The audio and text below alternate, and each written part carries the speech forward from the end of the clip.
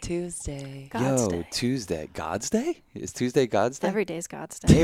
Every day is God's Day down Oh, here. Marie isn't listening to this episode. Oh, man. Yeah, my mom doesn't like when I talk about God, but Yeah. here we are. She's spare me the religiosity and just be Jesus. Come on. Yeah. Let's do it. Let's be Jesus together. It's the Come Up, Sean, Cass, and Mare, Trinity Infinity. Let's do it.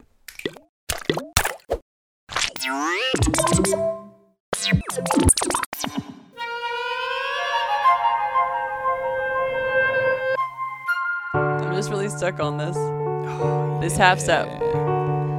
Sean, I want you to sing along. All right. R.I.P. Eddie Money. No. This is Baby Hold On to Me. Baby, hold on to me. Whatever will be. The future's not ours to see. When you hold on to me, I'll say.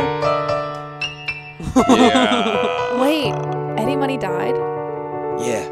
No fucking way. I think Eddie Money died during the pandemic. Oh, that's what it is? That's how the verses go? Yeah. Think about it, baby. Does he go higher? No. No. I think it does go higher. But anyways, I'll figure it out and I'm going to play it next time better. Yeah, totally. I thought I would be Man. seeing Eddie Money live. Oh, man. Nah, Man. Cass. We lost our chance. But Fuck.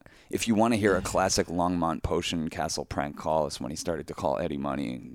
He's like, I'm backstage at Mohegan Sun waiting to go on. What are you talking about? There's a shipment for me. It's perfect. Anyway, Eddie Money, R.I.P. Baby, hold on to me. We're chilling. It's Tuesday. We've said it before. Like Tuesday's one of those days of the week where you're just like, what the fuck is this? I love Tuesday. Yeah. Tuesday's a fucking best day because Monday you're overwhelmed. You're like, I got to do all this shit. You don't do Yeah. any of it. Tuesday, you're like, I'm going to really start today. Yeah, that's true. Yeah. Yeah, I can see that. What does Tuesday mean? What do you mean? Like, don't you have an explanation? Oh, well, Mars usually rules Tuesday. Monday is the moon, and Mars rules Tuesday. So our driving force is supposed to be ruling Tuesday, sort of our fire and our passion. So it makes sense that things usually culminate successfully when you're driving force on Tuesday. And Monday being a day of reflection in the moon, which really feels more like how we treat Sundays in this country, Yeah. Where you're supposed to be more meditating and prayer and going internally. It's sort of how Mondays, the energy of the moon, wants to present itself. But, of course, with the way that our society's structured, you wake up on Monday and you have all this anxiety about what you're supposed to be doing and what you should be doing. And It's the forcing worst. yourself to not honor your feelings, which is a big part of like what we've all been thinking about recently, obviously, which is listening and being leaning into more feminine energy, the reflection of the moon. Yeah. Yeah. Should I pull a I card think for you should pull a card. for clarification on, Yeah. on anything we're talking about? Yeah. Or what's the opposite of clarification? Delusion. Yeah. Here's a delusion card. Well, we are Neptune and Pisces. There has been lots of delusion and illusion. Yeah. All right. Here's a card for y'all for the day. This should set the magic in motion. Tuesday, September 28th. Let's feel it, baby. Let's feel it. Ace of Swords. Ooh, good one. S words. For our throne of air, the Ace of Yeah. Swords. That's pretty good. Yeah. What are swords? What do they represent in this deck? Yeah, the airscape. Swords represent the mental scape, so thoughts. Yeah, which is interesting. Swords are like an interesting representation of thoughts, aren't they? Yeah. Sort of cutting through things, truth being cutting, which I think is often how we receive it, right? We receive truth. Yeah. And Ace of Swords is a good, like all the aces are really good. You want them. And of course, it's like a hand coming out of the sky, like spirit or a god sort of offering you this new like download, upload thought. Yeah. But sometimes it hurts, telling the truth usually hurts. It usually is cutting through some bullshit. Yeah, yeah. I mean, and harder than anything is like being truthful with yourself, which, like what you're saying, I think requires a lot of listening. Yeah, because we're sort of in a society that really honors not listening to how you feel, and that's why the drugs are popularized that we use in society, like coffee to not listen to your body and force you to, be productive when you don't want to be productive on things you probably shouldn't be doing because you don't want to be doing, you don't have a desire to do them. Yeah. The same thing with alcohol. It's closing down doors of perception. Yeah. So that you can be less reflective and less honoring of your feelings, I mean, it's a tamping down of the feminine Yeah. energy. Yeah, You know, absolutely. I think of coffee, cocaine, Cocaine's a perfect example. alcohol. Adderall, modafinil. Yeah. It's weird. These things that get you basically into like a capitalist mindset of just like, let's Absolutely. fucking do it. Let's go. Absolutely. Well, Domination mindset. domination mindset. And as an artist too, I didn't even realize, like, yes, it was making me more productive. Like maybe I'd write more songs in the same day on Adderall, but they're Adderall songs. You know, like That is important to keep in mind. that's important to keep in mind. Who wants to hear that? Who wants to hear that? Yeah. And yeah, in true Virgo fashion, I'm always thinking about like what I'm letting in and how that changes what I'm presenting to people, because that's sort of like part of my pattern. And of course, like we align ourselves with the different plant medicines and spirits that we use because we respect wherever their intelligence is at, and we do want to align ourselves, you know? Yeah. And just being honest. It was really hard for me to be honest with myself with amphetamines and with coffee.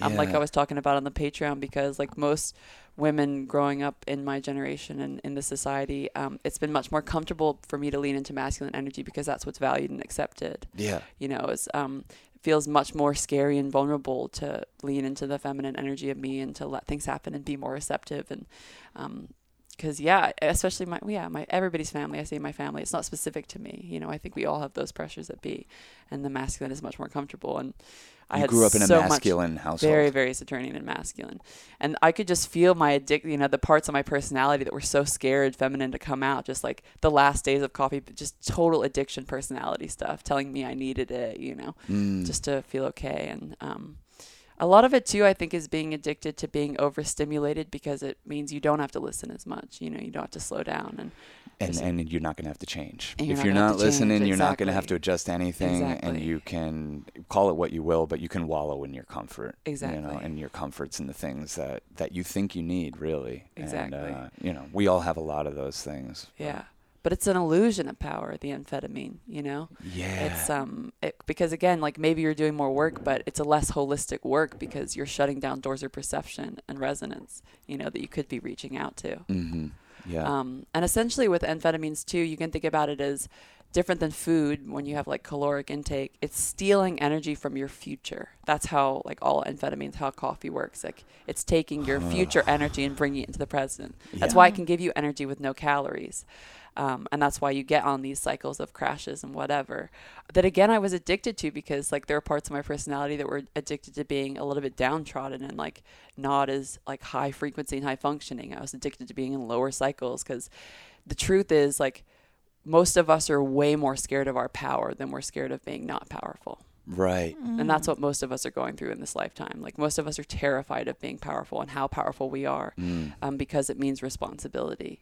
A lot of people separate those terms with morality. Like responsibility, we think of as a good word, and power is like so demonized, but it's the same thing. Like you're not responsible without power, and you don't have power without responsibility. And of course, it's like much easier to be in the passenger seat of your life, you know, and that's why most of us do it in a lot of the dynamics in our life, whether it be with the government or our families or whoever, because Relationships. because it's less scary, because you don't have to play the bad guy. When you don't have to, when you're not in the driver's seat and you're just going along for the ride, like you get to judge, and you don't have to be the one in the ring taking the shots, getting the criticism. And so like, you know, as this pendulum swings back to all of this feminine energy, and we're going away from the extreme expressions of power and dominating over people, we will need to come again to acceptance of, okay, but we can't be averse to power, because we all wield so much of it, and we're all so influential all over each other. And until you look at your power square in the eyes and realize how, you know, how it's affecting other people, you can never really be responsible. You know, you can't be the community member that you want to be.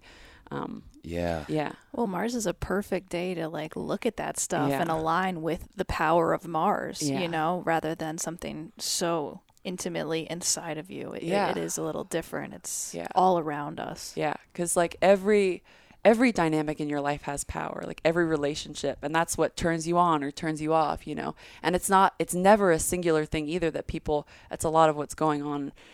Yeah, and the narrative that like, you know, there's a good guy and a bad guy. And relationships usually, like Cass has a lot more power over me in certain areas of her life, and I have a lot more power in other areas. And there's always this balance of like, you know, some people, yeah.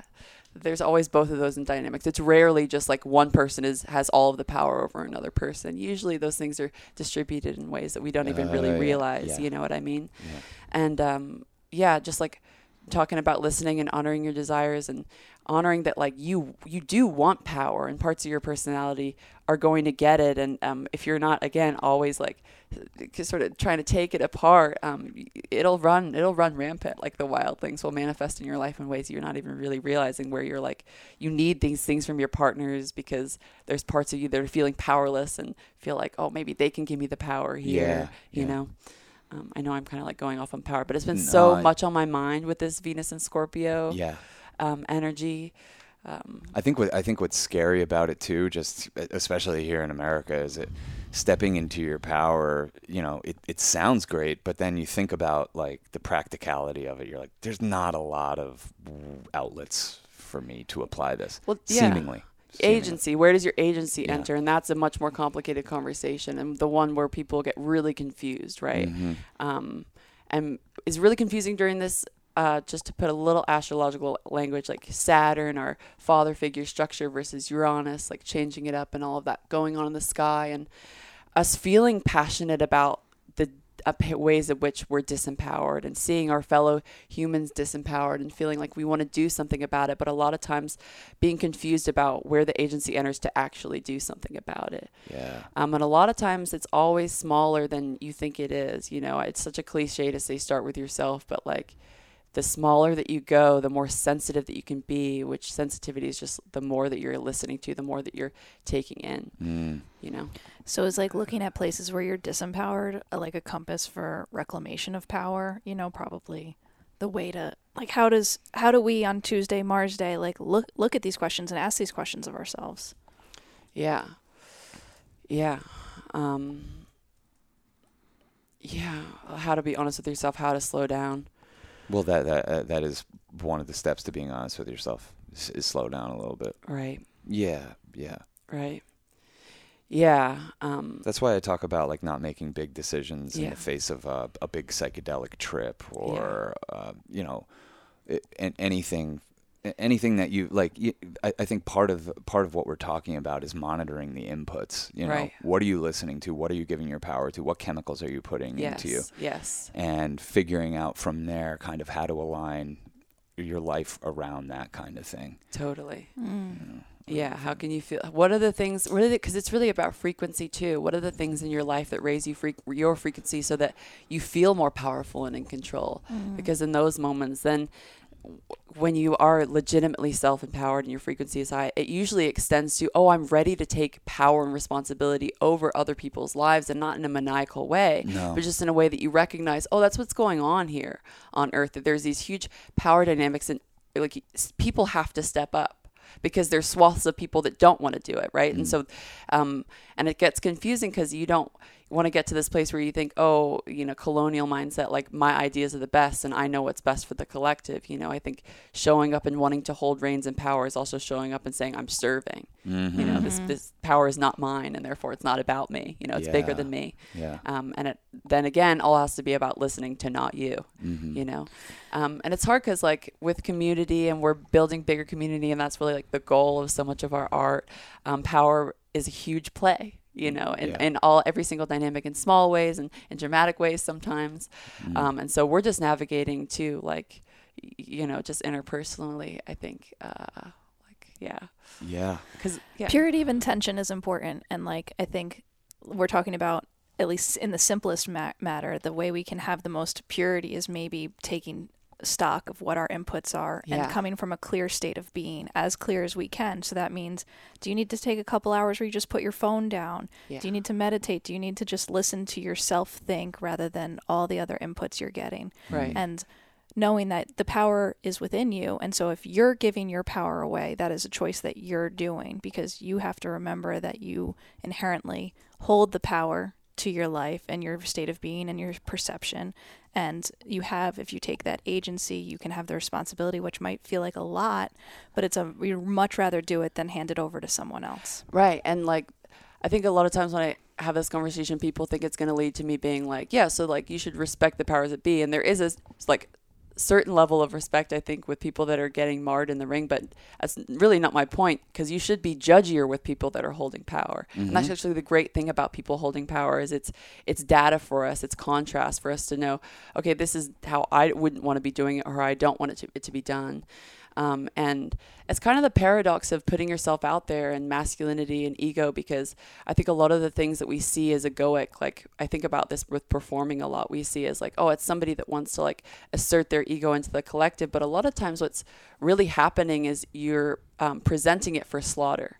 Because when you put yourself out there, you're putting yourself out there, and whether you're physically hearing it or not, you're hearing all of the criticism, you're hearing all of the contrast with you and the rest of the collective. It's much safer to not put yourself out there, to just be in your cave and be in a box the rest of your life, you know. You don't have to deal with any of the dissonance of your resonance out in the world, you know. But when you, when you really put your ego out there, that's what it is. It's a self-sacrificial thing, and I don't think we think about it like that a lot. Yeah. You know? You said something to me the other day. We were at this like block party like thing. Yeah. And you were just like dancing like a fool, and I was Yeah. just like not having it. And you're Yeah. like, look, like this is like a self-sacrifice. Like I didn't want to dance for whatever reason. I was like, I just suck at dancing. And I was Yeah. more thinking of it as like, okay, I suck at dancing. Like let's just let other people have the fun. But then when Mare was like, no, this is self-sacrificial for you to get up there and dance, I was like, okay, well, I can have fun with that. Yeah. You know? Well, You're entertaining people. Yeah. And like if you suck as a performer, that's entertaining too. It's all for everybody else. Like you can be under the illusion, and a lot of people performers are, that it's for you, but it's not. Yeah. You know? Exactly. You're really taking the brunt and the weight. And by doing the self-sacrifice of dancing when you think you suck, you're sacrificing that little part of you that wouldn't do it before. Yeah. And Totally. that little nagging, judgmental voice inside of you, when you find new and inventive ways to slay that motherfucker, and it's a Yes. day-to-day, moment-to-moment Yes. process, Yes. it starts to, like, I feel like your life starts to blossom in a way. And I used to be not a dancer, and now I'm He's the my best. favorite I'm the dancer. fucking best dancer Best that dancer there I've ever It's dated. true. You've never seen anything like it. You've It's never true. danced like this. It brings so much happiness. Right? That's the best example. Yeah, You and know look what at I mean? the boys, like all my boys, what do? We get together now and we fucking dance, and we have you guys cracking up. It's the best. Yeah, Makes me so totally. happy. When I started dancing at this party, 3 girls just started dancing. I was like, I am going to take a little responsibility for this, Yeah. because Yeah. we all subconsciously are looking at what other people are Yes. doing, because we want to feel comfortable in our body and our space and our skin. And also I think it's just this beautiful space, that creative juice and all this stuff that we're as artists looking for doesn't come without the embarrassment, without the Yep. hangover, Oh, without yeah. the All struggle. embarrassing. Yeah. It's Yeah. all embarrassing. Yeah, the vulnerability of it. Well, Yeah, there's vulnerability and power and responsibility that Oh, we yeah. we haven't quite been on right. I mean, I think the message we can leave people with on this Tuesday is dance like no one's watching, y'all. Live, laugh, love. We'll see you tomorrow. See you tomorrow. Hasta mañana.